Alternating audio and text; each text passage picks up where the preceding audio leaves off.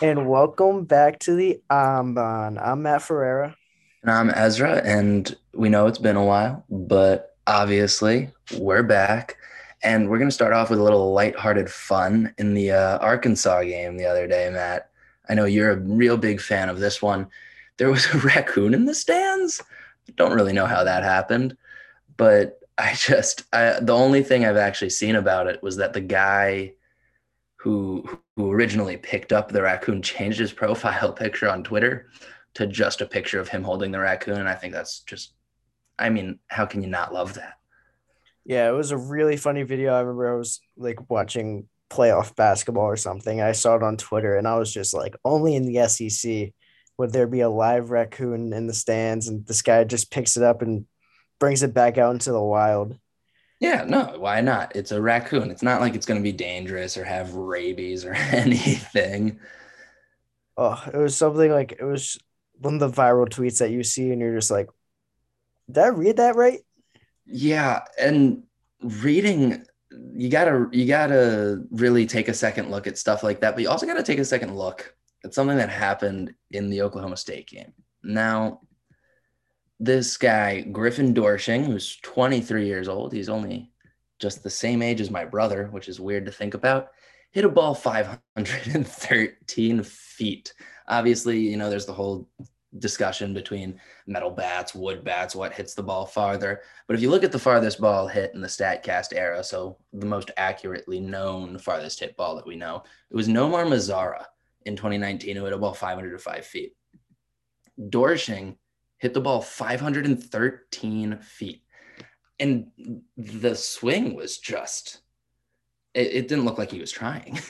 It was the most effortless swing I've ever seen in my life. I thought that ball was going to go like 450, and then I saw like it just disappear, and I was just so lost. It's the ball that you hit in the show in a home run derby at Coors Field that just kind of disappears because it's gone too far for the game to actually track it anymore.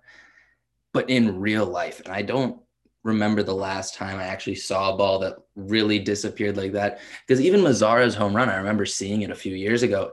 It was you saw where it landed because MLB stadiums, you always see where it lands, et cetera, et cetera. But the ball just disappeared into the night.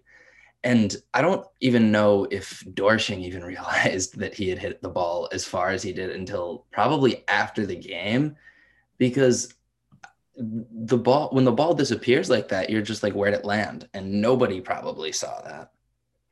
Yeah, I mean, I think the only person I've ever seen hit a home run in similar distance, and like I remember watching the clip and going, "Geez," was the Futures like home run derby in the All-Star game for when the Guardians had it, and Blaze Jordan hit the ball off the scoreboard. Yeah, that Even was that ball, you saw where it landed. exactly. That's part of the fun of college baseball. I think the only home run that I know exactly where it landed in college baseball, at least from my personal experience, was the Jake Hatch bomb at Frazier Fields. But that's because I saw it from the booth. And it's crazy when you, especially in lower level college, and even in D1 though, the ball just disappears and you just like gotta find it now. Yeah, it's really fun. I love like certain angles where you just see the ball disappear into the sky. It's just one of the cool things you don't get to see in the MLB or in even minor league baseball nowadays, where just watching the ball disappear is one of the into what seemingly air, just into the air and just into dust. It's a new aspect of the viewership experience that I don't think gets talked about quite enough. But moving on to another really effortless swing was O'Neill Cruz, who hit the ball. What was it, like 130 miles an hour off the bat or something? So O'Neill Cruz hit the ball at 121.7 miles per hour. And I think only Stanton has a harder hit ball at 122.2. Um, Get him in the league. That's all I gotta say. Get O'Neill Cruz in the league, because I remember early in the year there was that video of him hitting a bomb and he just chucked the bat and kind of light, like, obviously you hit a home run, you'll light jog around the bases, but it was almost as if he was pissed off that he wasn't in the league. So he wanted to make sure everybody knew it. And then he hits a ball 120 plus miles an hour the other day, the fastest ball hit off the bat by a lefty, beating Otani's record from earlier this year of 119. Like, get the dude in the league. He's clearly must watch TV. And I really want to watch him. So, listen to me. Yeah, the night after he hit a ball at 115 miles per hour, he's just tearing up AAA pitching. He needs to be up as soon as possible. The Pirates need him up there. And I can't wait to see the young talent that the Pirates have in the MLB between Brian Hayes, O'Neill Cruz. It's just going to be a team that's going to be fun watching grow. For sure. And also, the Pirates just lost a series to the Reds. So, like, bring up O'Neill Cruz. Maybe that'll help. Obviously, you can't say one guy's going to fix it, but they need to fix something because the Reds have at least started the season awfully. And then they won 2 consecutive series against divisional opponents. So maybe it's not as bad as we all thought it was, but still, losing that series for the Pirates is just, it's got to be gut wrenching as a fan and really probably as a player too. Yeah, definitely got to shake things up. Either make a trade. I know it's still early in the year, but if you really want to at least minimum compete for a wild card spot, which I don't know if the Pirates are really trying to do, but you gotta at least put fans in the seats. So I gotta shake things up and bring up O'Neill Cruz. Why not? And going from one totally unrelated topic to another, we have our favorite psychopath in baseball that isn't named Chris Lowe, Max Scherzer. There's a lot of stuff that he does. I mean, he's only gotten ejected. I found this out twice in his career, and both were in games that he wasn't playing. But the other day, he in the beautiful Mets black jerseys, by the way, have to always shout those out whenever you can. He not only on Little League Day when all of the New York Little Leaguers were running around on the warning track pregame, he obviously had to do his warm up, so he did it in the middle of the group of like 7-year-olds and parents. He also beat the guy that was supposed to throw the first pitch to the mound to start his warm ups, and they just pulled the guy off the mound. The man's crazy. Yeah, I mean, I'm all for getting your warm ups in and all that and making sure the game starts on time, but you gotta let the guy throw out the first pitch. He's probably had this plan since December or something close to it, and he's probably been looking forward to it for months. And all you know is you get out there and Max Scherzer's just hucking 90, and you don't have a chance the second he touches the mound. So Yeah, and that's not somebody that I would be like, hey, excuse me, I was supposed to do that because, as I've mentioned, he's a psychopath. He's a crazy dude.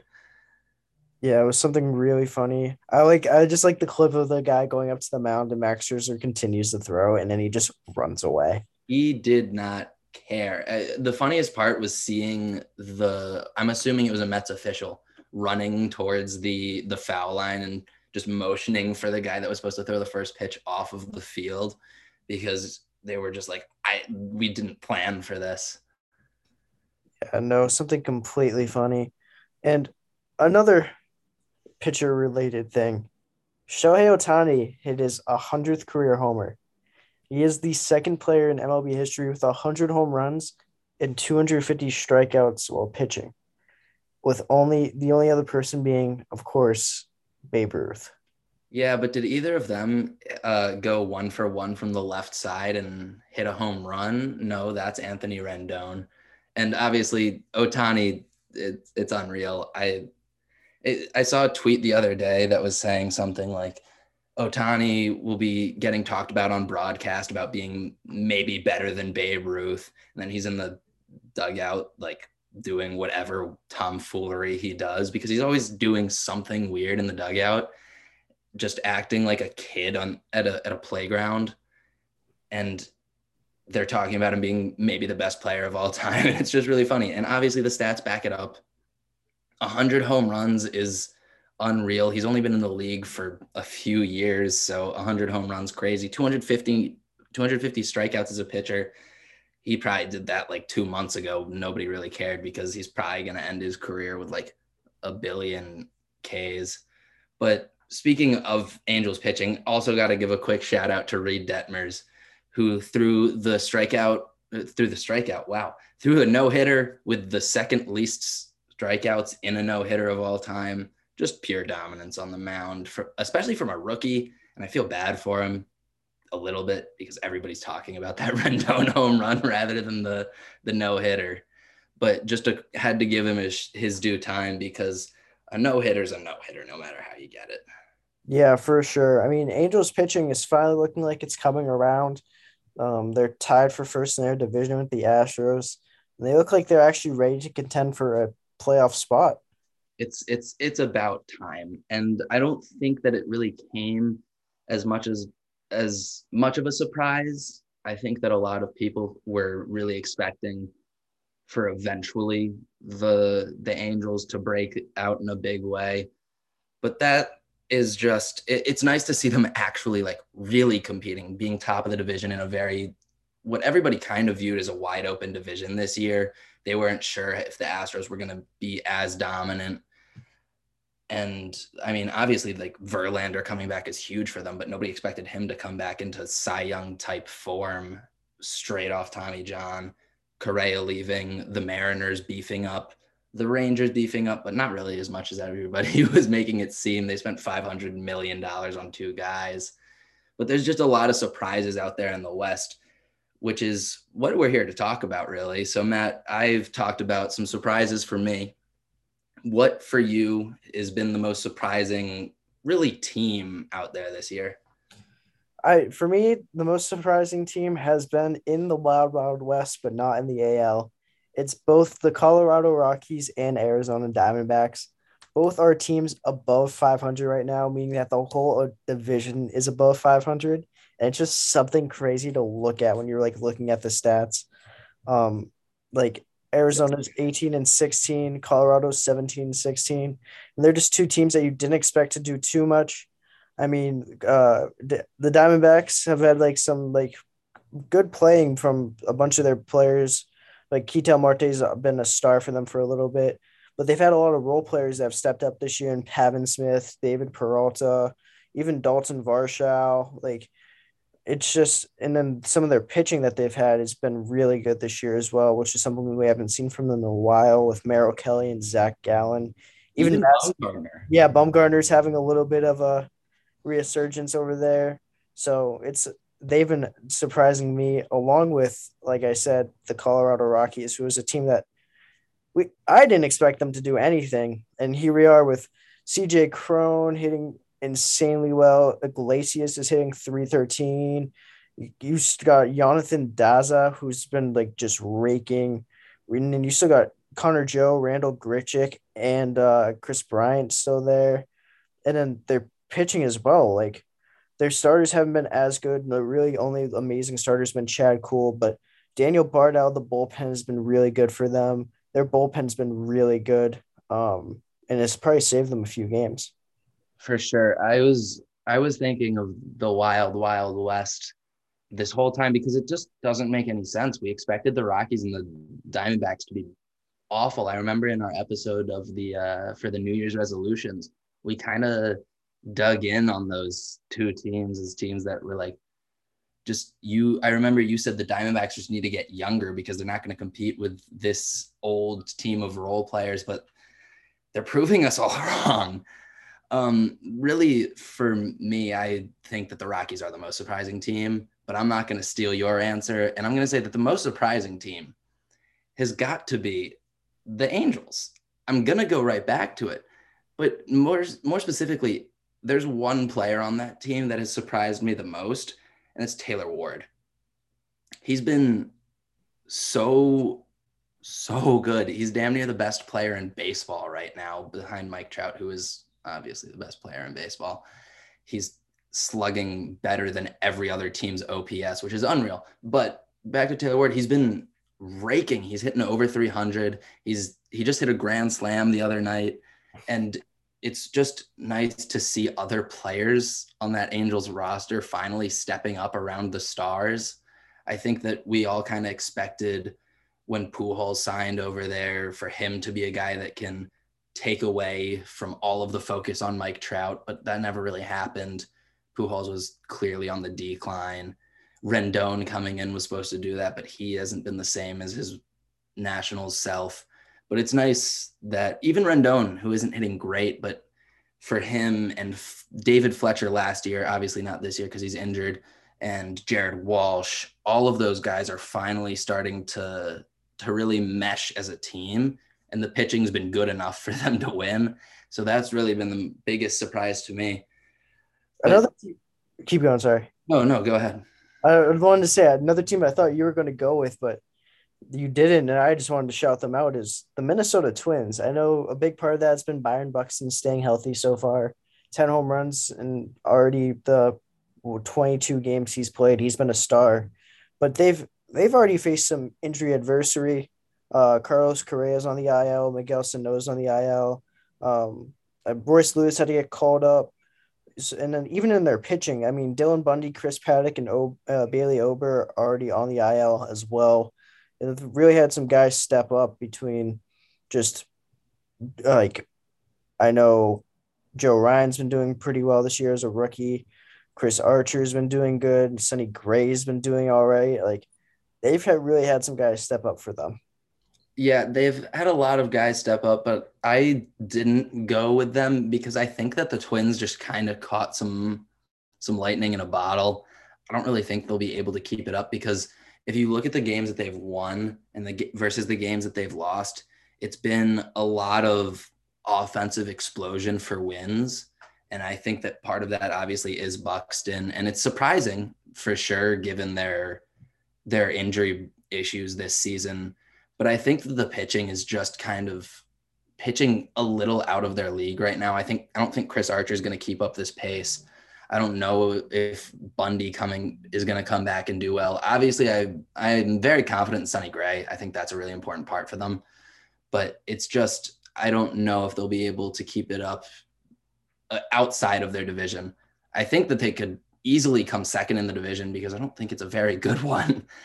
But it's just interesting to see how hot they're going to start. And I will definitely be watching to see how cold I think they'll probably finish the season.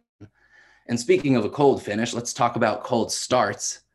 Who, for you, Matt, has been the most disappointing team and player? And I think I already know your answer. Uh, well, easily the most disappointing team for me has been my Boston Red Sox. We are dead last in the division. Not dead last, we're only a half game behind the Orioles, but that's Dead pretty much last. That's dead last. dead last. It's just they've really shot themselves in the foot this year. They didn't really acquire any pitching depth when Chris Sale got hurt, and they knew James Paxton was going to come back till halfway through the year. And then Michael Walker got hurt. Tanner Houck was out for a few starts because of his vaccination status. So it's just kind of been like a rotating starting rotation. We've had our closer and Garrett Whitlock we've had him start 4 games and he's been doing really well. But taking out Whitlock has also made our bullpen not good. We don't have a guy to save the game. We don't really have a closer, so to say. So I mean, there's definitely some upside in the future where once we get Paxton and Sale and Walker back, that Whitlock could possibly slot back into that closer role and we could not have 9 blown saves to start the year. But we also need to get our offense going. I mean, only Devers, Bogarts have been really the only ones that have been hitting. So Sox are back. They won a series. It's hard to believe, but they did it. I agree that it's been really disappointing. I like as an O's fan, I'm obviously happy that we're not last in the division right now, but I don't know how long that'll last, especially because we have the Rays and the Yankees coming up this week. But the Red Sox has just been. I think everybody was very high on them coming into the season, especially with the Story edition, but he's been, you know, bad. yeah. Um, And for my most disappointing player, I'm gonna have to go with the former MVP and Jose Abreu. The White Sox have struggled to start the season. And I think he's not part of the issue, but him not producing as well as he usually does. He's batting 203 with only 3 homers. He's got five doubles, just not a lot of extra base hits, and he's not really contributing to an offense as a three hitter, which they don't really need him to be a big contributor, but they need him to at least be doing something batting third. Yeah, I think they're expecting a little more from him, and I think it'll come. I think that the shortened spring training, sorry, has been a pain for them. And for most teams, really, I don't think anybody's really getting off to as hot a start as they could. Also, there's the whole controversy over if the baseballs are changing and if we're entering a dead ball era. But again, I think it's really besides the point. The White Sox have been struggling, like you said, and obviously not totally on him, but you got to think that their veteran leader, the former MVP, he's got to be doing a little better. For me, though, I'm gonna stick with the AL East for my most disappointing player, and he plays second base actually in the AL East, and it's not Trevor Story, Wow. it's Marcus Simeon. Obviously, he's not in the AL East anymore, but I still think of him as a Blue Jay. He signed with the Rangers for whatever portion of the $500 million that he was worth with Corey Seager, but they've been bad. The Rangers have been, but I was expecting them to not be great, but not this bad as they've been. They're well below 500, but most of that is not on Simeon, but he's hitting 154. He has 19 hits in over 120 at bats, not a single home run. He only has 8 RBIs. His WAR is negative right now. And he was a guy that they brought in to maybe compete for an MVP for them. And he's done literally nothing. And I think that's really been the most disappointing thing, especially considering the money that they gave him. But another guy that I want to quick shout out as a low light is Brandon Woodruff. I just saw his stats this morning on Quick Pitch, and he has an ERA of almost 6 right now, and he was a guy in Cy Young conversations this year. It's just been abysmal for him, really. And obviously, you can make the argument that the shortened spring training didn't give him enough time to get ready. But if that's the case, he should be getting hot soon. And I don't really see that happening. And I think that Woodruff's downfall isn't a huge issue really for the Brewers because obviously they have Corbin Burnes and Freddie Peralta, and Corbin Burnes is still Corbin Burnes. He's still pitching amazing. But I just had to a quick shout out for Brandon Woodruff being awful so far this season. And Yeah. then go ahead.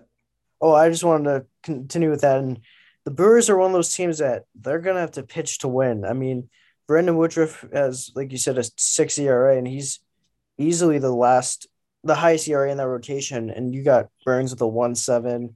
Lauer has a 2.6. Hauser has a 3.8. Even Freddie Peralta's is high this year with a 4.4. I mean, and even their bullpen's insane. So like they're a team that's gonna have to pitch to win. And if you don't have that pitching, I mean, they don't have enough bats to keep up with offensive teams. No, I don't think they do. And then going from my most disappointing player to my most disappointing team, I'm gonna have to say at this point in the season that it is Simeon's former team, the Blue Jays.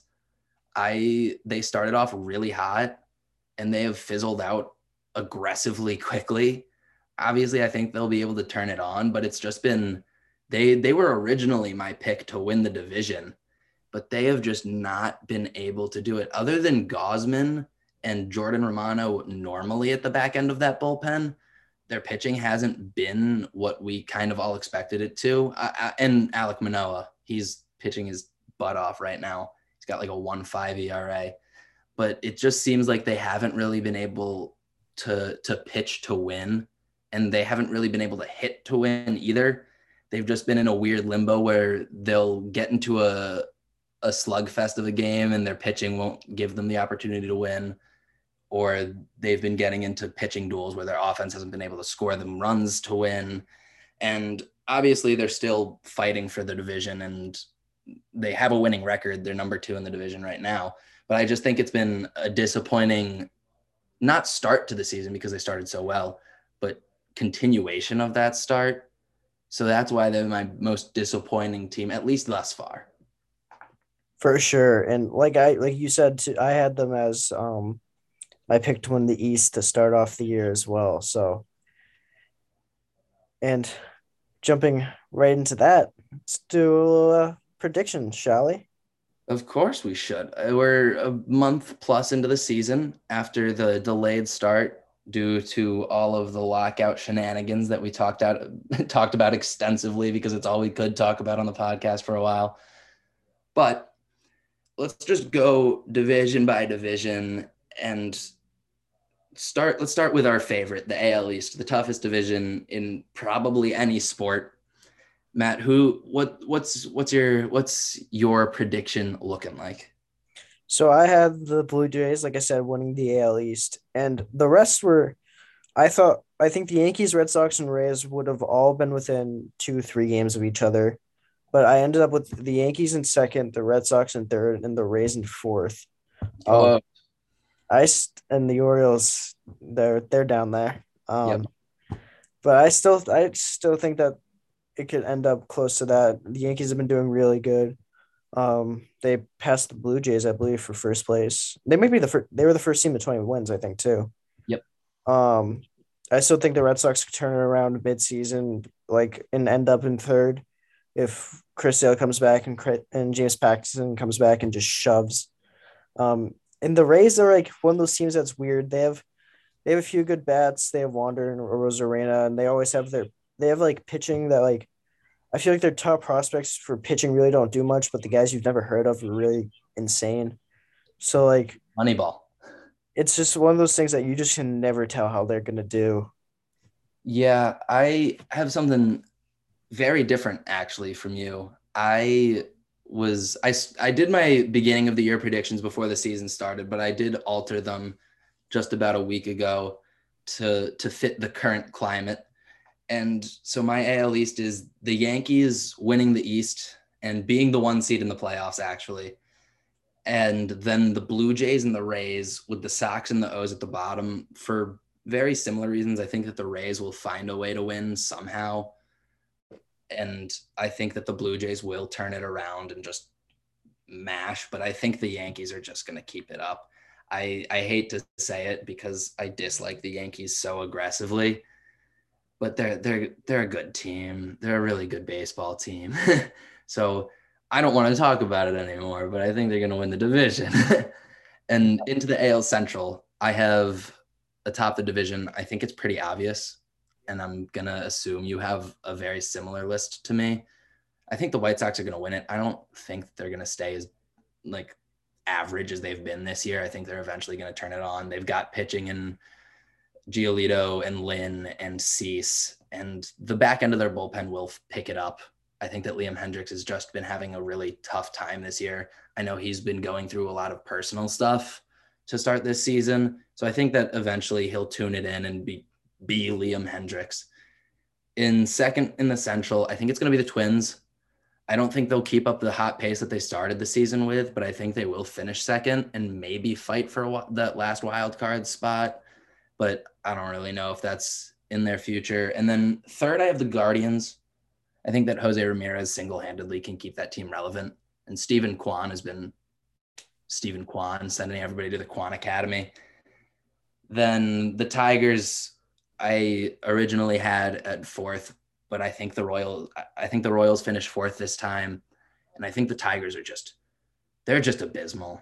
I think we kind of expected a little more when they added Meadows and Baez and Erod to the rotation, but it's not gonna work for the Tigers this year. Miggy got his 3,000 hits, and now they don't really care anymore. Yeah, I had a roughly similar Central. I had the White Sox on top with the Twins in second. I don't know if it's going to happen, but I had to assume for the predictions that Byron Buxton was going to stay healthy all year.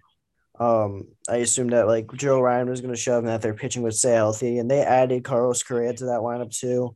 It's a lineup that's always been feast or famine, so I had them at second because they had the highest upside. And then 3, 4, 5, it's just kind of like a toss up, I think. I put the Royals in third just because I feel like they're a young team that has decent bats and like good enough pitching to win some games, like Bobby Witt. They still have Mondesi, they have Whit Merrifield, Salvador Perez, Andrew Benintendi. Like they got a good lineup. And I feel like if they put the pieces together, they could win games. Um, and the Guardians I had in fourth. They have the pitching with I know they haven't actually had insane pitching between Tristan McKenzie, Cal Quantrill, Shane Bieber, and I feel like Jose Ramirez, Bobby Bradley's been doing okay there.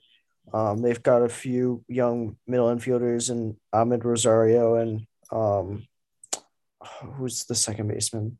Jimenez, Andres Jimenez.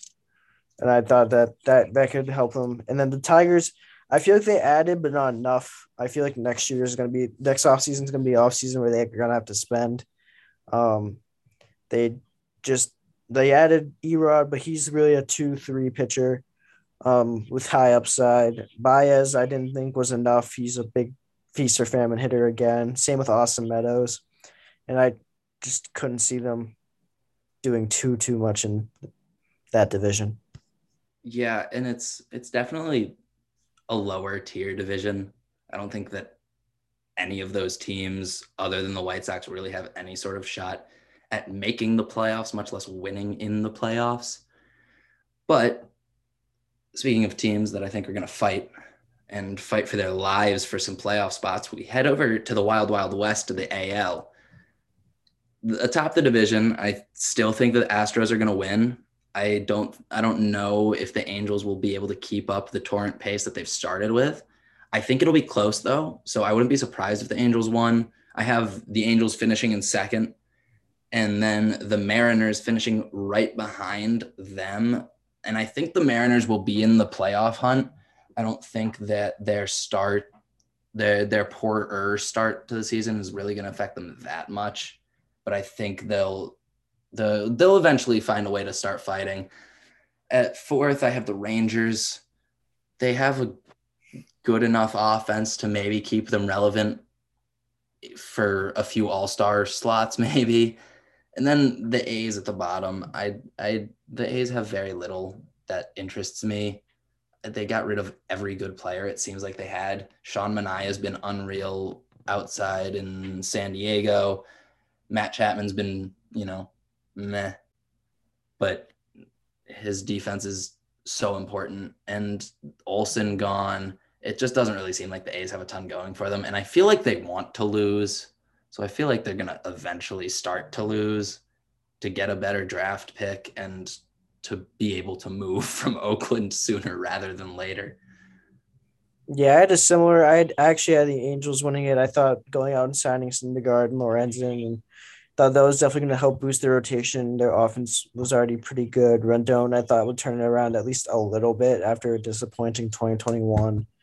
Um, so I had them on top of the division with the Astros in second, with not knowing how Pena was going to do at shortstop and just other factors like Justin Verlander and Framber Valdez and Luis Garcia keeping that playoff magic alive, and just their team in general with bats. I know they have Alvarez and Tucker, but Gary is getting up there in age. Bregman and Altuve. I feel like have been meh since 2019. Like they've been good enough, but they haven't really been the stars they used to be. Um, Third, I had the Mariners as well. I don't know if I have them competing for a playoff spot as much as you do. I still think that either the AL East or even the Twins have a better chance at making the playoffs than them, especially after losing like their heart and soul and Kyle Seager. Um, I also had the Rangers in fourth and the Athletics in fifth. Both teams I don't see doing much this year, but like you said, the Rangers have a little bit more star power and upside, so I could see them clinching a fourth spot as the A's fall off in the dog days of summer. Yeah, and it was something you mentioned that I just wanted to go back to. Yuli Gurriel being up there in age is something that I don't think anybody really realizes. He's 37, turning 38 during this season. I sometimes forget how old he is. He's one of those guys where you like see the age and you're like, wait, and you just got to backtrack and look at it again because it seems like he's been in the league for like 4 years. But, and I mean, he hasn't really been in the league for all that long. I think that his debut was in 2016 at the age of 32. But it's just funny to think about how old he actually is. But, besides the point, really, I think he's still a really good baseball player. So going from league to league, we're jumping into our NL now. In the East, I I'm gonna stir some feathers here, and I know that I'm mixing up some common phrases. It's stir the pot and ruffle some feathers, but I'm gonna stir some feathers here. I think the Braves are still gonna win it. I think they'll still win the division. I think the Mets are really, really, really good. But I think that once the Braves actually get into season form, Acuna's been up for like 2 weeks and he's already made a difference in that offense. I think Matt Olson will eventually like really turn it on for a couple of months. I think Soroka coming back from injury at some point during this season is going to be huge for them. Max Fried, really good. That Kyle Wright fella, really good. Love him. Great for my fantasy team. And I just think that like with Albies and Swanson and all of the pieces that they have there, I think they're going to come back and win the division. With that being said, the Mets will finish second in the division and definitely get a wild card spot. And then there's not really much to say there. They're going to fight for the division, but I don't think they're going to win it. They're the Mets. Um, in third, I have the Phillies. Quick shout out to Bryce Harper for making the universal DH a really important rule because he's only DHing because of his partially torn UCL and he's still hitting bombs. But I think they're just better than the other two teams in the division. I think that the Marlins will finish in fourth. I think they're really good, really young. Jazz Chisholm is fighting his way into an MVP conversation this year. Then you have the Nationals. They have Josh Bell and they have Juan Soto. That is all I can really say about the Nationals. They're not going to do anything this year. And I think they're going to finish in the bottom of that division by like a long shot. I think it'll be probably like 7 or 8 games behind the Marlins. Yeah, so I have the exact same order with the Braves, Mets, Phillies, Marlins, Nationals, but I think I'm a little more optimistic on the NL East than you. I think the Braves could have a 100 plus win season. I think the Mets will be right around there, like 98, 97. And then the Phillies and Marlins, I think, could have 90 win seasons. I've been saying it about the Phillies, it's not as surprising because of their insane lineup. But the Marlins, I've been saying it since for a while now. And I think that their pitching could really carry them, much like the Brewers have in the past. Just their insane young rotation, and they have a pretty good bullpen as well. I could see them fighting for a playoff spot and getting in the playoffs. They did in 2020, I believe, when it was a huge expanded playoffs. So I could see them sneaking in again. I That's also if the AL West doesn't completely.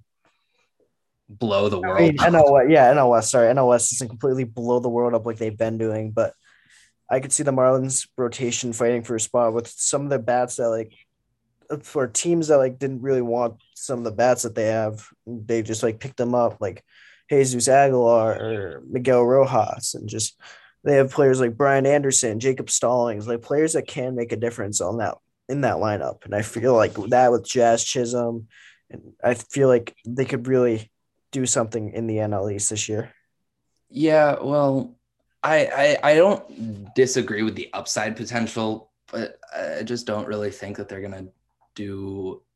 I don't know about 90 wins. I think they could finish around 500.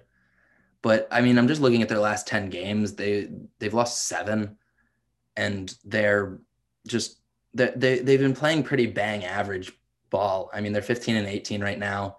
They're 7 and 8 at home, 8 and 10 on the road. It's just like that. I think they'll be good, and I think they'll be really good next year. But I don't think that this year is the year for them to make any sort of run. I think that free agency next year for them will definitely be big. I think they'll bring in some big names to help. But I 90 wins seems a little crazy, at least to me. But I respect the bold take. I always love a bold take. Jumping into the division of, well, it has the Reds, so they're finishing last. I think that's pretty.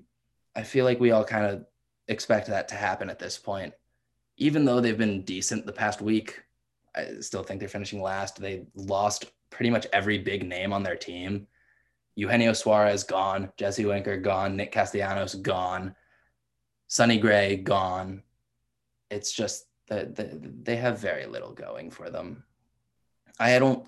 What's up with Nick Senzel? I haven't heard his name in like a year and a half. Jesus, I forgot he's alive.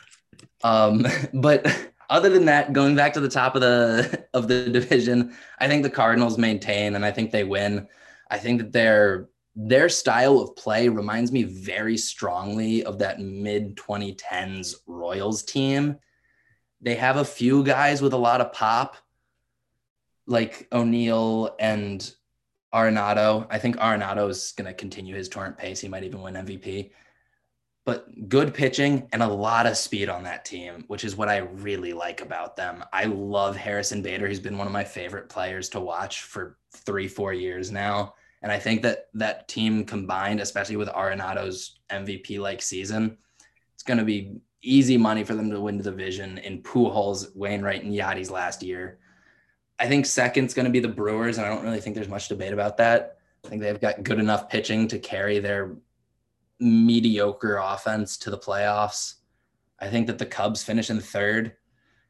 I think they're going to have a disappointing season considering the moves that they were trying to make in the postseason, in the offseason, excuse me. I think Seiya Suzuki is still going to be really good. But other than that, it just seems like they're going to be mediocre. And then the Pirates in fourth, obviously, with the Reds finishing in last. We've talked about the Pirates a lot today. It's just going to be, it's not this year for them to make any sort of attack at the playoffs. Yeah, I'm gonna go top to bottom of this division, kind of like similar to talking. Just want to start talking about the Reds because I'm looking into them right now. They don't seem to have like that terrible of a lineup. They have Joey Votto, Mike Moustakas, Tommy Pham, Nick Senzel, Tyler Naquin. Colin Moran's been doing. Oh, I know he had a good week, and Jonathan India is still there. I feel like it's just their pitching that really isn't that good, and that's what's holding them back. I have them in fifth. Uh, I do want to say, you mentioned Votto. Ever since he got on TikTok, he's been awful. He's one of the he's was one of the guys that I was debating talking about as my most disappointing player because his average and his on base percentage are like 125 or something like that, and that is, I mean, I don't really think I need to explain it. That's piss poor. Yeah, I can't. I want to see what they do at the deadline because there's definitely players like Tyler Stevenson or Tommy Pham, even Mike Moustakas, Tyler Naquin that they could get good prospects for. Um, and then I have the Pittsburgh Pirates in fourth. Like I said, I'm excited to see what Brian and O'Neill Cruz can do on that left side of the infield. And Brian Reynolds in center, I think they have a decent enough team to be a fourth place team. I don't think they're going to do much. I have the Cubs in third. I don't think they'll do much either. I know they had Stroman, but he hasn't been doing too well. Um, Say has been okay, but I still don't think they have the stars. The stars too. They have the role players, but they don't have the stars to put up a playoff run. I also had the Brewers in second. I think that they have the best pitching staff in the league, but I really need to see a repeat season out of Hunter Renfroe for the Brewers. I need to see Christian Yelich go back to his MVP form. I like I know they have a few like players that like could break out at any moment. Like Willie Adames has been really good there at shortstop. I think I believe it's Arcia. I forget who, Maybe. Orlando Arcia, maybe. I'll think. I'll figure it out. But I think he's who could be really good. Oh, Luis Urias. I don't know why I thought Orlando Arcia. Yeah, that's what I thought you were talking about. Luis Urias, he's someone that I think could be really good for them. He's young and I think he could break out. Colton Wong is a good player. Rowdy Tellez will hit you bombs. Um, but like I need to see some of these players have repeat seasons before I'm completely sold. But their pitching is insane.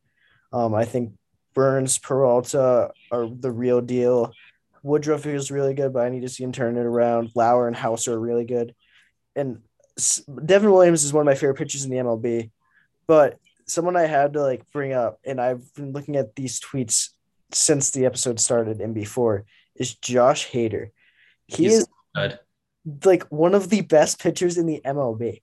He got to 500 strikeouts on May 10th, and he did it in 293 innings, and only Aroldis Chapman was faster. Yep, he's really good at baseball. I don't think people talk about it enough because there was the whole, controversy over his Twitter a few years ago. And look, he's not the greatest guy, but oh my God, is he a good baseball player? He is really good at pitching. So good, in fact, that he's made 33 consecutive scoreless appearances with 31.2 innings pitched. He has not let up a run since July 28th of 2021. He's almost we're 2 months away from him being at a year of not letting up a run. Which is conceivable because he's that good. He is, I think, the best closer in the MLB I on think a he might be team the that needs him to be there. I think he might be one of the best, one of, if not the best pitcher in the league right now. It's just incredible to see a run of that long. Obviously, he's a relief pitcher, so when you see that he's made however many consecutive innings without giving up a run, it's not as impressive as like the a starting pitcher doing it for the same amount of time, but still, you got to give the relievers their due. And even when Devin Williams hasn't been shut down this year, it as long as he gets to the ninth with a lead, the Brewers won. And yes, for sure. And as they have the best pitching, I think that the Cardinals could be a close second. Jordan Hicks has started a few games this year and has been okay. Steven Matz could turn around. Wainwright's on the IL right now, but he's been decent. Dakota Hudson, Miles Mikolas have been really good. I can't wait till they add Jack. Fantastic. Yeah, I can't wait till they add Jack Flaherty back. And then their bullpen's pretty insane. With Gallegos closing it, Genesis Cabrera has been good. Andre Palante has been really good. Like, I know they have like a few guys that like they just sent down Packy Naughton. He's been a guy that's been pretty good for them out for 5 appearances. He has a 3.5 ERA out of the bullpen. And they have like a bunch of young pitchers like 25, 26 that they could call up and throw in that bullpen at any time and they'd suffice.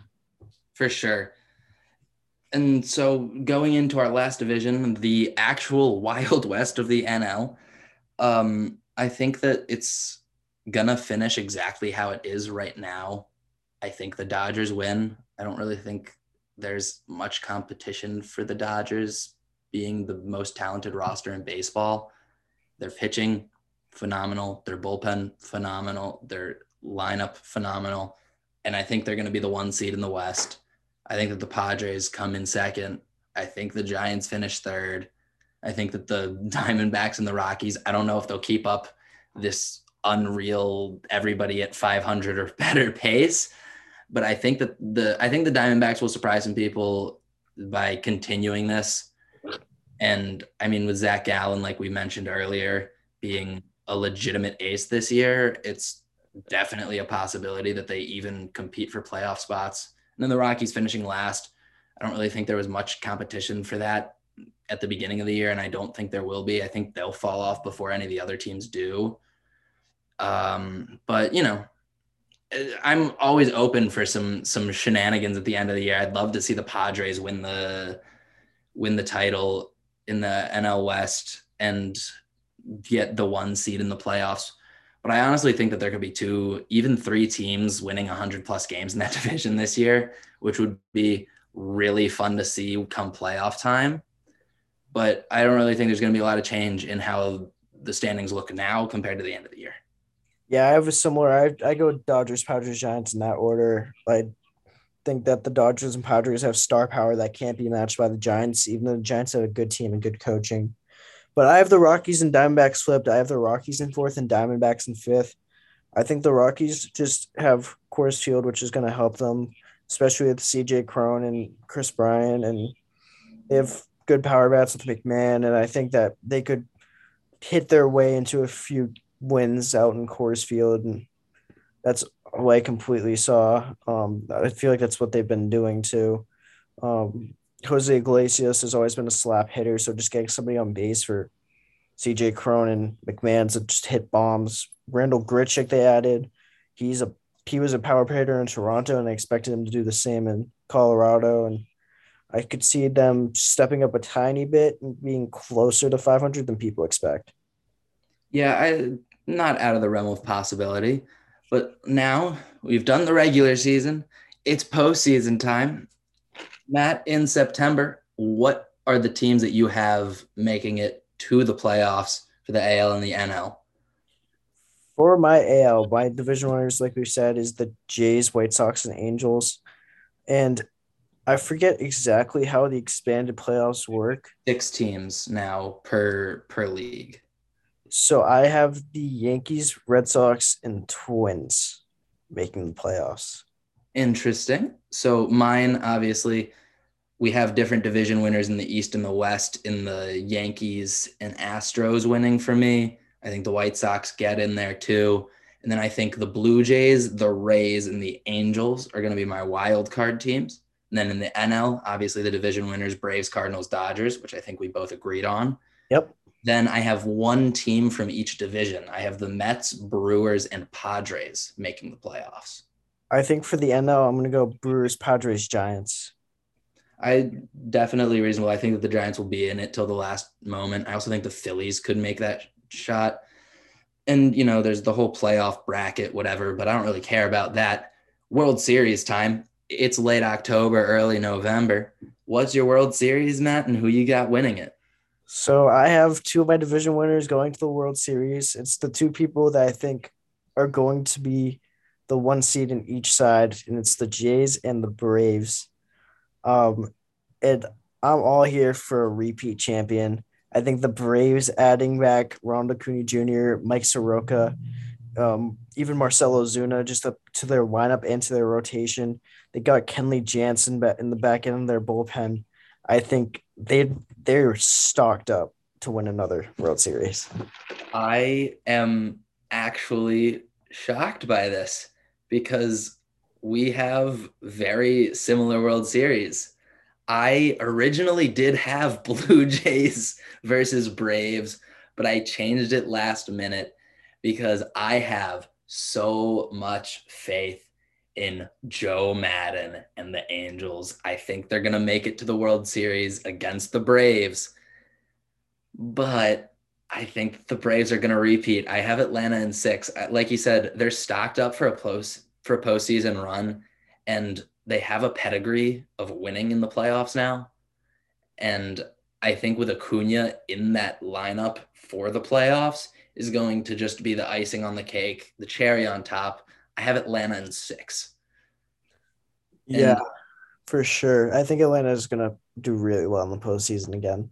I think I think it's set in stone. Obviously, I could be wrong, but I am very high on the Braves right now, and I will be the entire year. But now it's the end of November, and we're getting into the awards, Matt. The awards for the AL and the NL. We've got MVP, Cy Young, Rookie of the Year, Manager of the Year, and I also have my World Series MVP at the bottom of this list. But who do you have winning all of the awards? So for the AL, I'll start there. It's one person that I every year I pick him to win MVP pretty much, and every year he gets close but doesn't quite get there. But I think even this year he started off really hot, and it's Jose Ramirez. He's can steal bags, hit home runs, hit for average. He can field. He can play multiple positions. I just have him as an MVP candidate every year. For my Cy Young, a little bit of a sleeper pick. I loved him last year. I thought he was going to win Rookie of the Year, and I think he finished nowhere close to the top. So I could see him not getting quite the respect he deserves. But I have Alec Manoah winning the Cy Young. I think he's a guy that not only can he go deep in games, but he also limits damage really well between not giving up runs. And I think him being on one of the top, being on a top team in the AL could definitely help his case. For Rookie of the Year, I have Jeremy Pena. I thought, like I said, I think he's gonna be good. I don't know how if he'll be able to outslug Bobby Witt Jr. Um, but I still think that his fielding's a little bit above Bobby Witt Jr. and he's playing, like I said, on a top tier team, which is definitely going to help his case. And for manager of the year, I have Joe Madden. I think that him leading the Angels back up to the top is definitely going to help him. Yeah, so our lists at the bottom, the rookie of the year and the manager of the year, exactly the same. I have Jeremy Pena and Joe Madden. I think that obviously Joe Madden wins my manager of the year, considering in my in my picks, the Angels are in the World Series. So I feel like that's pretty obvious. I think Jeremy Pena, he started off really hot, and I think he's just going to be really good. It's a stacked lineup for the Astros. So obvious, I think that he'll still see throughout the year pretty attack heavy pitching. I think they're going to come at him rather than face Bregman and Jordan Alvarez. So I think that'll help him. But for my Cy Young, I do have a pitcher in the AL East, more specifically on the Blue Jays. But I think that it's not going to be Alek Manoah. I think it's going to be the former Oriole because every former Oriole pitcher leaves and gets so much better. I think Gosman wins it. I think that there's going to be a streak in July and August where he just doesn't give up runs. I think I wouldn't be surprised if he throws a no hitter at some point this year because I think he is that good. And in that deep summer, I think he's just going to find a new gear and it's going to really propel him towards the Cy Young. And then the MVP, I don't really need to say anything. It's going to be Mike Trout. I love Jose Ramirez. I think he should have won a couple of years ago, but Mike Trout's the MVP. He should win it every year just for being Mike Trout.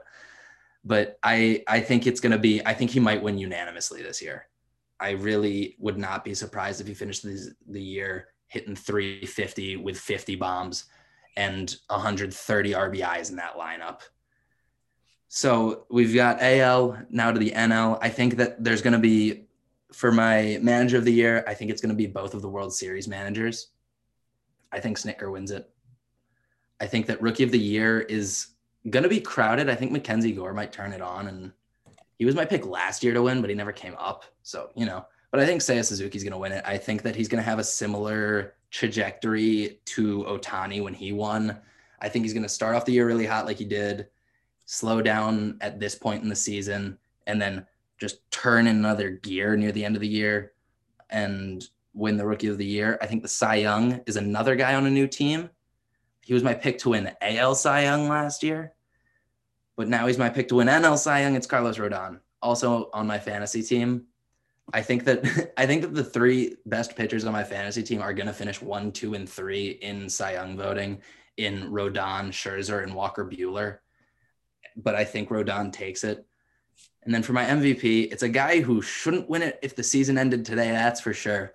But I think he's going to turn it around big time in the depths of summer. And I think Trey Turner finds that next gear. And I think he wins the MVP this year for a Dodgers team that probably wins 110 games. Believe it or not, we have completely different lists for the NL. Really? So I'll start off with my manager of the year. I think it's the biggest loss the Oakland Athletics suffered in the offseason, and it's Bob Melvin. I think he hopes the Padres get through injury issues between their starting pitching and just helps them manage a bullpen that can be iffy at times between their starting rotation being okay. But I think he's really going to manage them into the second place of the NL West and potentially even a first place spot in the NL West. My rookie of the year, a guy I'm really high on, even though I just look to see how he's doing because he's not even in the majors yet and he's been struggling. But I had Edward Cabrera of the Miami Marlins winning rookie of the year. He is in A ball right now. I didn't realize he went that low, but he has a 0 ERA in A ball right now in 4 innings pitched. So I could see him coming up mid year, even in June, just in lighting up the MLB. I think, especially if he gets some starts against like teams like the Nationals or like the Cubs or the Pirates or the Reds, I think he could really surprise some people. My Cy Young, not any of the people you mentioned to be in your top three. Really?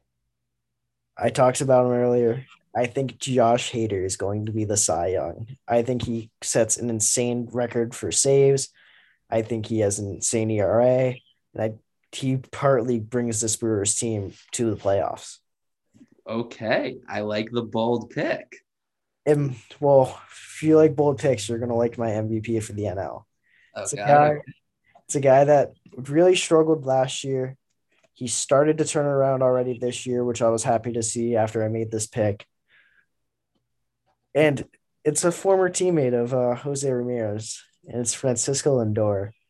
I think that if the Mets are going to make the playoffs and be really good this year, he has to be a huge part of that lineup. I know they have Pete Alonso there, but outside of that, they don't really have any star power players. Maybe like Starling Marte, even Mark Canha, but I still don't think either of them are at the level of Francisco Lindor like stardom. So he has to be a huge part of that lineup if they want them, if they want to make the playoffs. that is wow. Okay, Francisco Lindor. That was not something I was expecting to hear at all. Really, I'm. Huh, that is. I think that's the boldest pick we've had today. And now the last thing that we will predict, of course, is the stat leaders, because I always find this to be very interesting to figure out. And so average hits, home runs, RBIs, and steals for the hitters will do, and then ERA, Ks, and WHIP. So to start it off with the average, I'm going to do both leagues. I don't know if you want to do that or not, but I have the league leader in average being Mike Trout.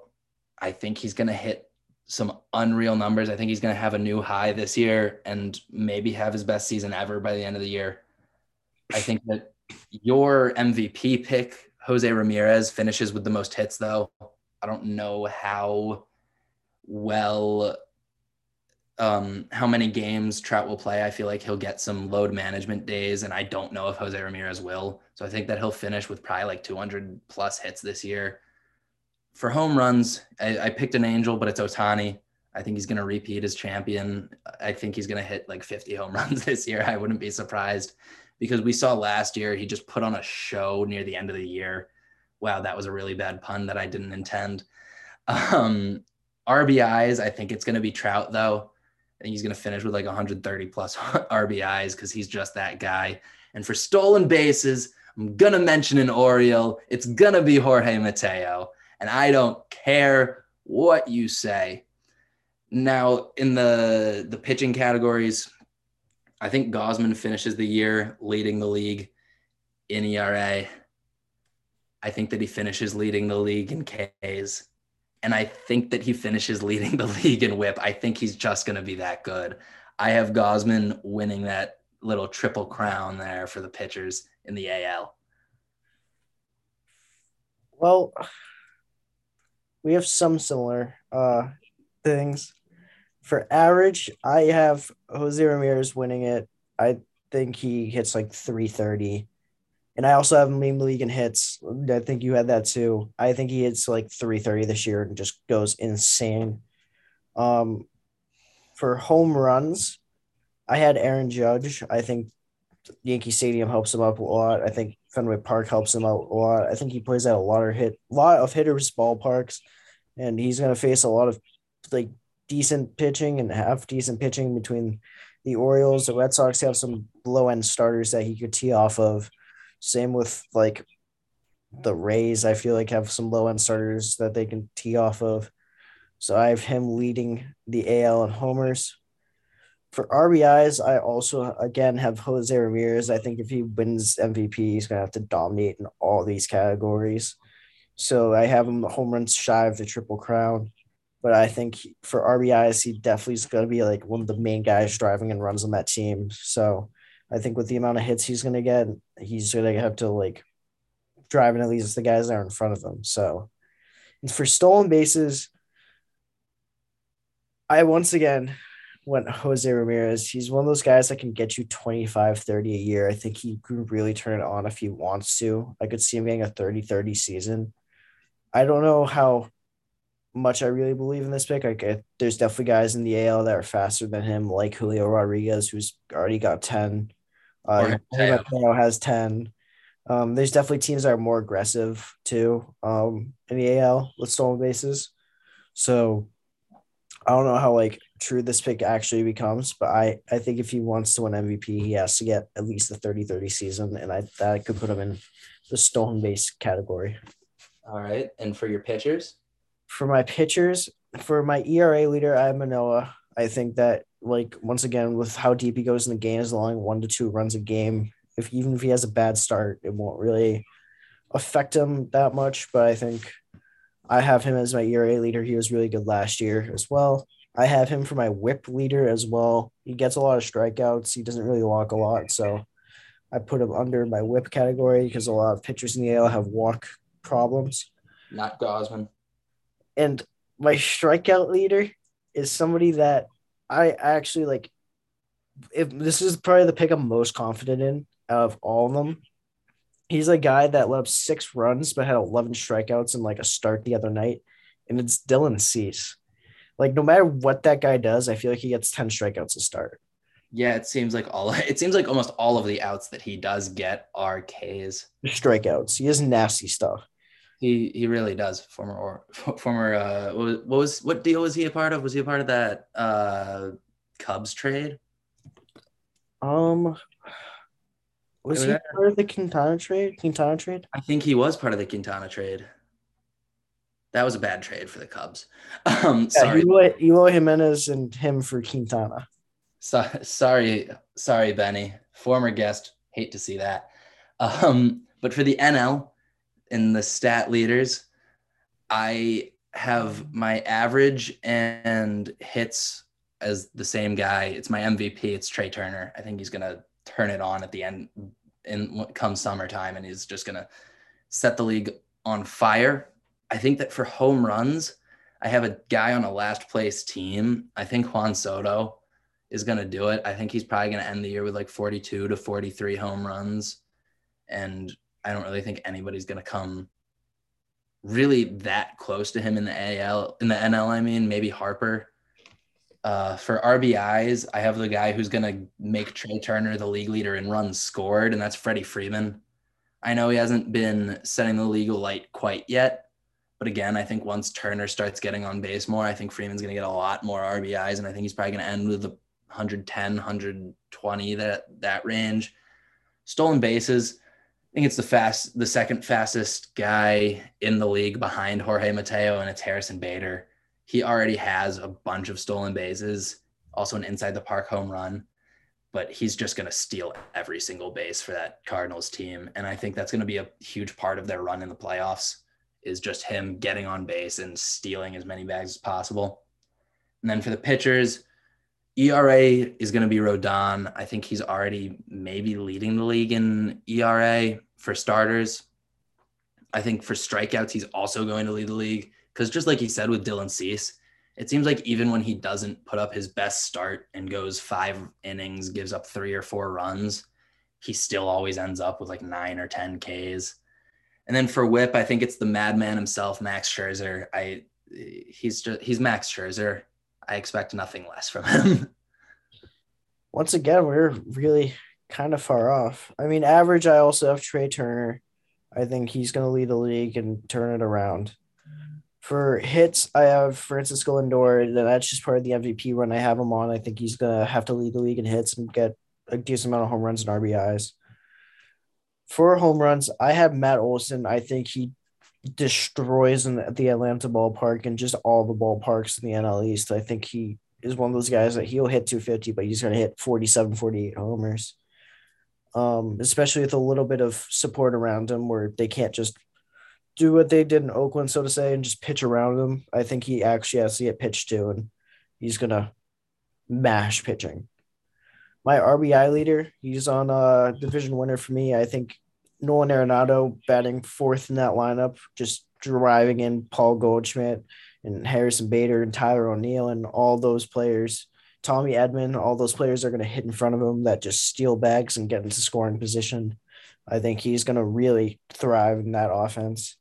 In my stolen bets. Well, there it is. Stolen base leaders is Mookie Betts. I think Trey Turner is faster, but I think Mookie Betts leading off and Turner batting third is definitely going to help Mookie and just getting on first, stealing second, Freeman hitting him over to third, and then Turner getting him in.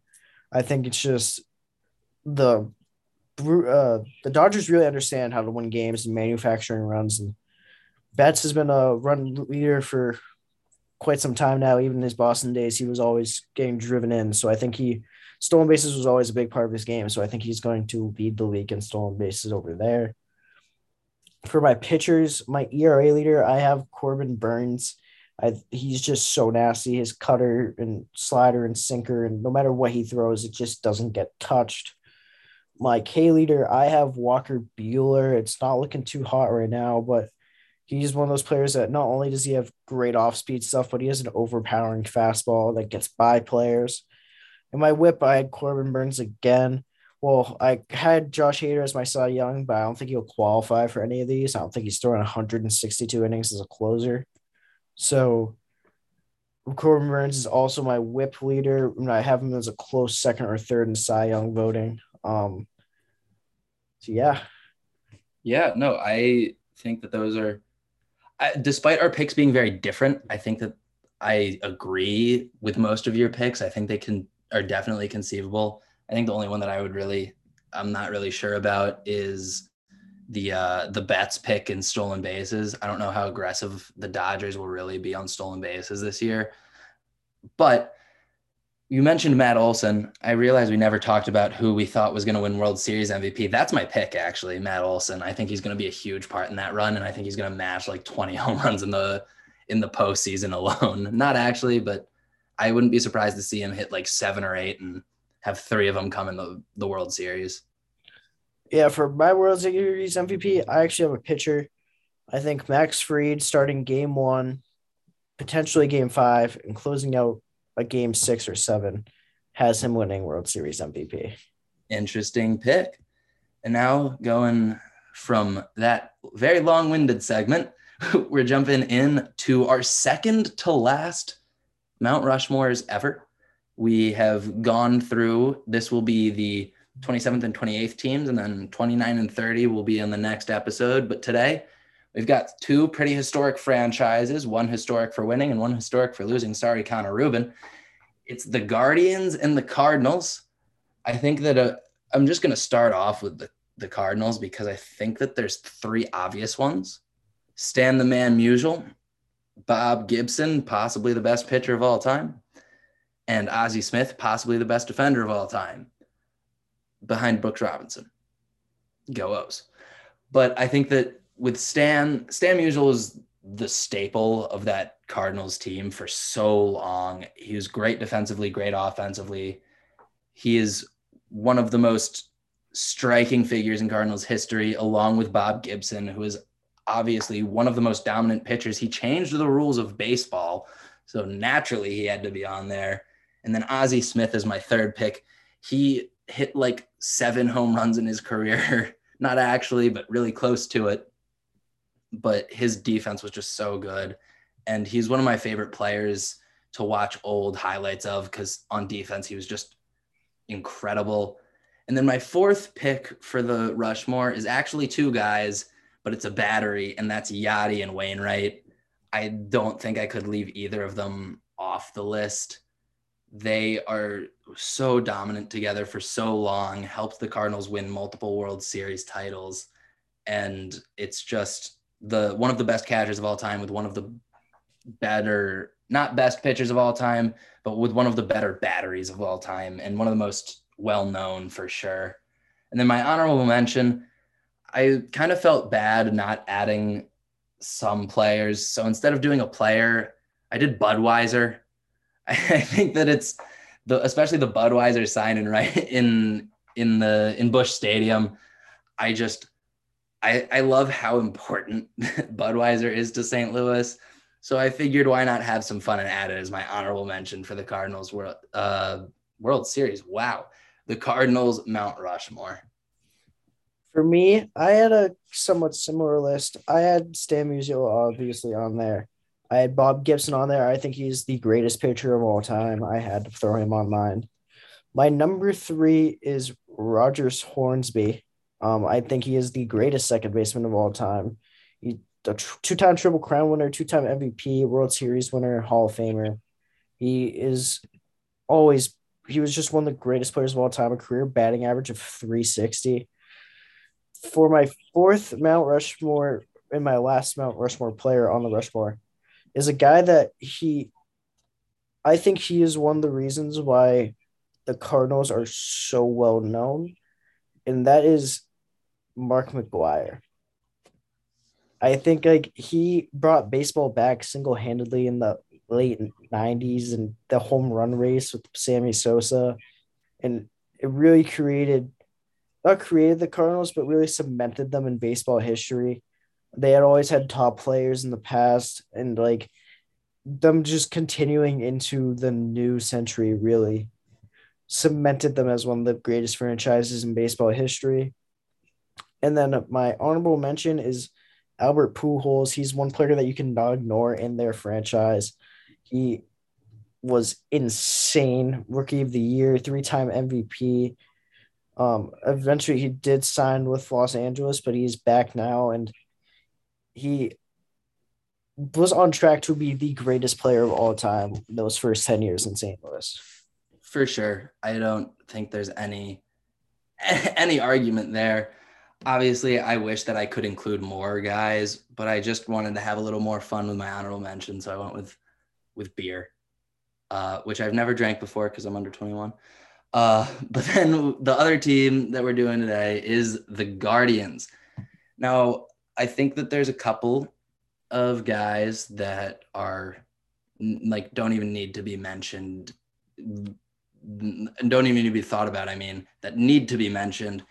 Bob Feller, one of the greatest pitchers to touch dirt in the majors. He's led the league in so many categories that I would be here all day talking about him. Also, one of the most recognizable windups in history for sure. The real windup. He legitimately wound up.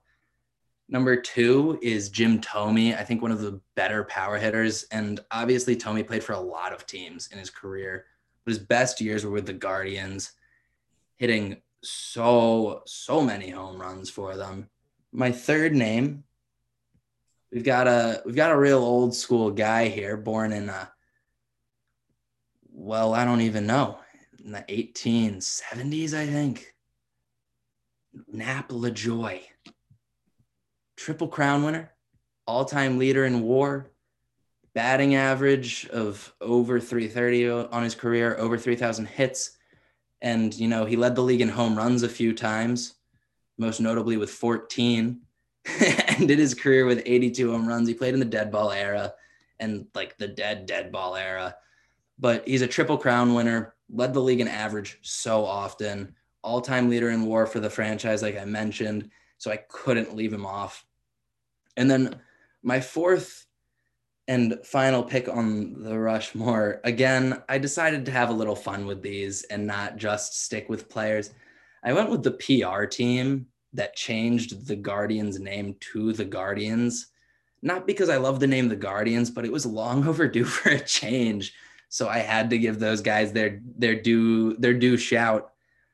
And then honorable mention, I wanted to go with a current player. Obviously, I wanted to include Kenny Lofton because I just love Kenny Lofton. He was such a good player. But I'm going with your MVP pick for this season. It's Jose Ramirez. He's been so good for so long. He's top 10 in WAR in his career. And I wouldn't be surprised if he wins a couple of MVPs, even Triple Crowns. I know that's a long shot because it's so hard to lead the league in all of those categories, but I wouldn't be surprised if he did it at some point in his career. And I had to give him his shout as the honorable mention for my Guardians. Yeah, I'm kind of similar. I have Nap Lahoy as my on there. I have Bob Feller on there easily. I did have Jim Thome on there as well for all the reasons that you've mentioned. My fourth name was Kenny Lofton, um, which once again I think he's just one of the staples in their history. But my honorable mention was I went a little broader here because I couldn't pick one player. So I went the entire 2016 team, the team that made the World Series and forced the Game 7. That team was so good. Corey Kluber, Francisco Lindor, Jose Ramirez, Jason Kipnis, Carlos Santana, Carrasco, They had Danny Salazar was really good that year. Trevor Bauer on it when he was first coming up. Like they had Andrew Miller who just recently retired. That team was insane. Mike Clevenger, who's now a star on in San Diego. They just had so many players that went on to do great things, not only for them but also for other organizations. So I did the entire team because they also had Michael Brantley, and then they had some players that like it brings back good memories for me, like Coco Crisp and Marlon Bird and just Juan Uribe, and it was just one of those teams that it was hard not to like until they had to face the Cubs in the World Series. Yeah, you mentioned that they forced a game seven, which isn't entirely true because the Cubs forced that game seven because, the then not known as the Guardians, but are now the Guardians. They blew a 3-1 lead. Again, I'm sorry, Connor Rubin, but I'm sure that's making Benny happy. He's probably gonna listen to this and watch another highlight tape of the 2016 Cubs. But thank you guys so much for listening and sticking with us for this a little bit of an elongated episode. And please come back next time for the last Rushmore of the series. Again, thank you so much. Stay safe and have a great baseball season.